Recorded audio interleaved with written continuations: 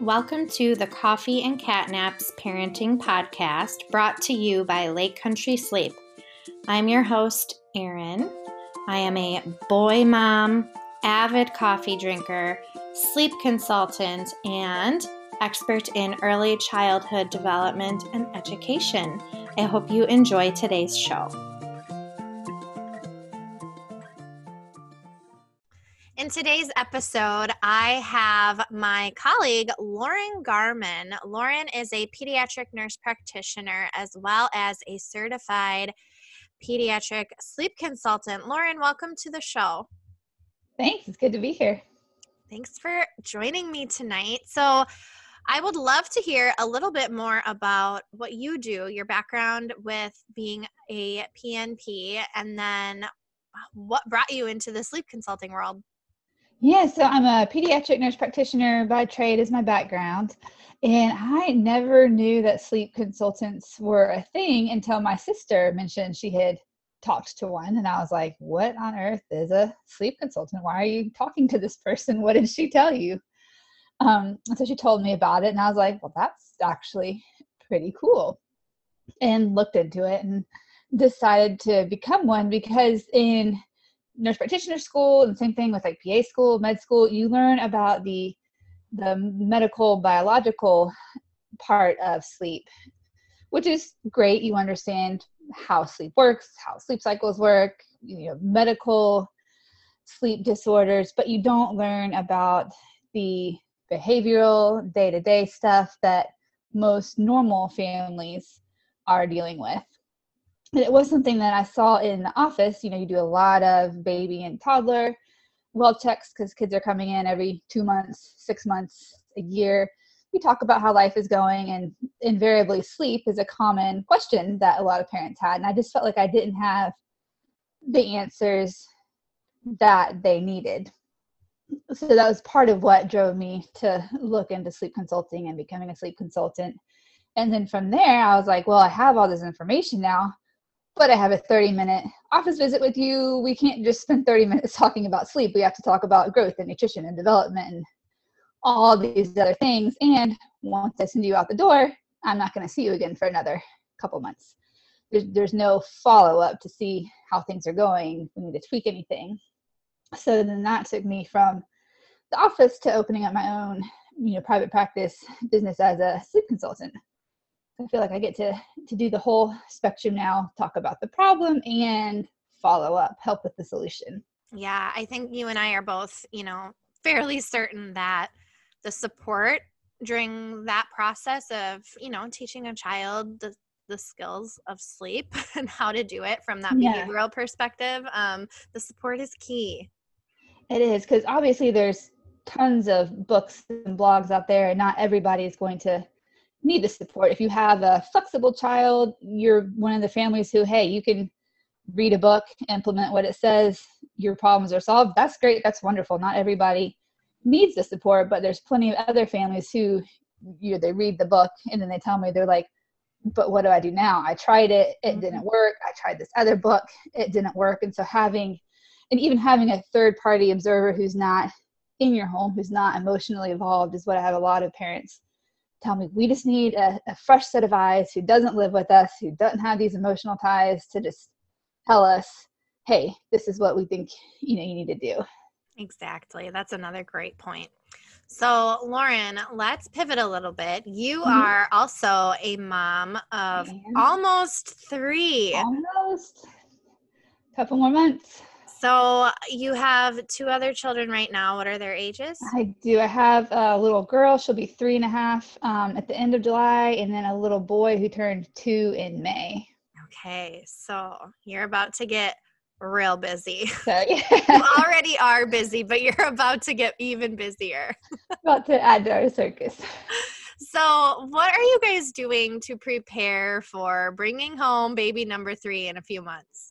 Yes, we talk a lot. My older, she understands, that a baby's going to come live with us. And we talk a lot about the baby. She has very big plans. She's going to play with the baby and teach the baby all these things. And I hope she's not disappointed when the baby can't quite participate with all her plans in the beginning. And then my son, we talked to him about it. I'm not sure he knows what a baby is, but I don't think he's quite put two and two together yet. But my daughter, one of her plans is she really wants the baby to sleep in her room with her.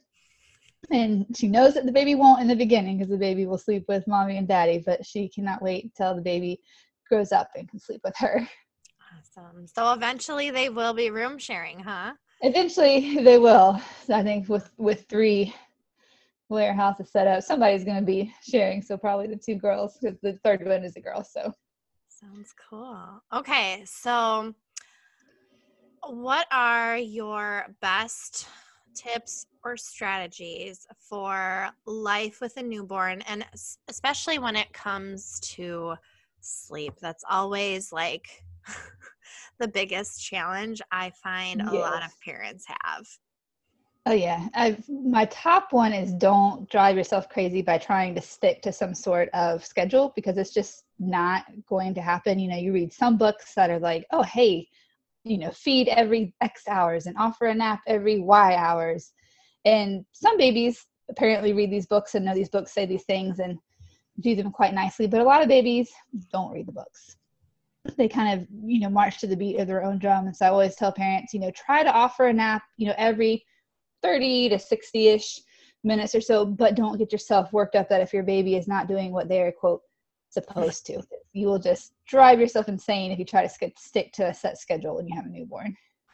Yeah, babies are not robots.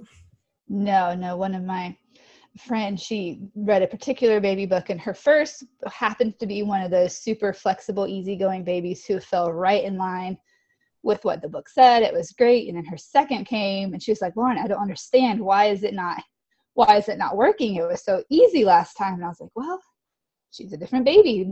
They're not all the same, and it's okay. Yeah. So that would be, just being flexible, not rigid, flexible. Okay. What else have you got for us? Yeah. My second is to try to help your baby learn to fall asleep more than one way. It doesn't really so much matter what those ways are, but what can happen, what I've seen when they learn how to fall asleep one way, like say they always nurse to sleep. Well, then a few months down the road, you wind up, nobody else can put baby for a nap. Nobody else can put baby to bed at night. It has to be mom all the time, versus if baby can nurse to sleep and rock to sleep or bounce to sleep. If it just gives you some flexibility, because dad can do a nap or grandma can do bedtime. So having that flexibility can be really helpful. Yeah, that's nice that the burden of that doesn't have to be all on the mom, especially when there's other kids involved too, right? Right. Because you don't necessarily always have that chance to, oh, hey, let me go sit and hold you for an hour for nap. Exactly. Okay, so being flexible with the schedule and being flexible with how baby falls to sleep, having multiple ways. Great. Okay, what else have you got for us? Yeah, then my third most favorite thing to tell parents is, obviously newborns are going to wake to eat during the night. It's what they do. And we're not trying to change that, but you make sure your baby is actually awake before you get them up to feed them, because newborns can be very, very noisy sleepers. Sometimes they'll even open their eyes. So I say, just, pause for a second before you pick them up. Make sure they're actually awake and you're not just picking up a noisy sleeping baby. But you don't have to jump straight to feeding every time they wake up in the night. See if they'll calm back down with a tummy rub or a passy if you do a passy, or rocking them. See, because they make babies wait for all sorts of reasons, not necessarily hunger every single time. So you just say, see if they'll calm down with something short of a feeding. If they don't, that's fine. You feed them. They'll go back to sleep.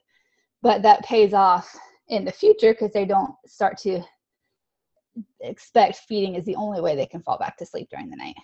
I love that. And that ties in with your other tip too, of just having those other methods of helping them fall asleep. Yeah. It just makes life so much easier when you're not stuck with, this is the one thing that works. Yeah. So just giving them, more than one specific strategy. And we also don't want them to have such a strong feeding association with sleep. We really want to try and separate those things. And that can be really hard to do at the newborn stage.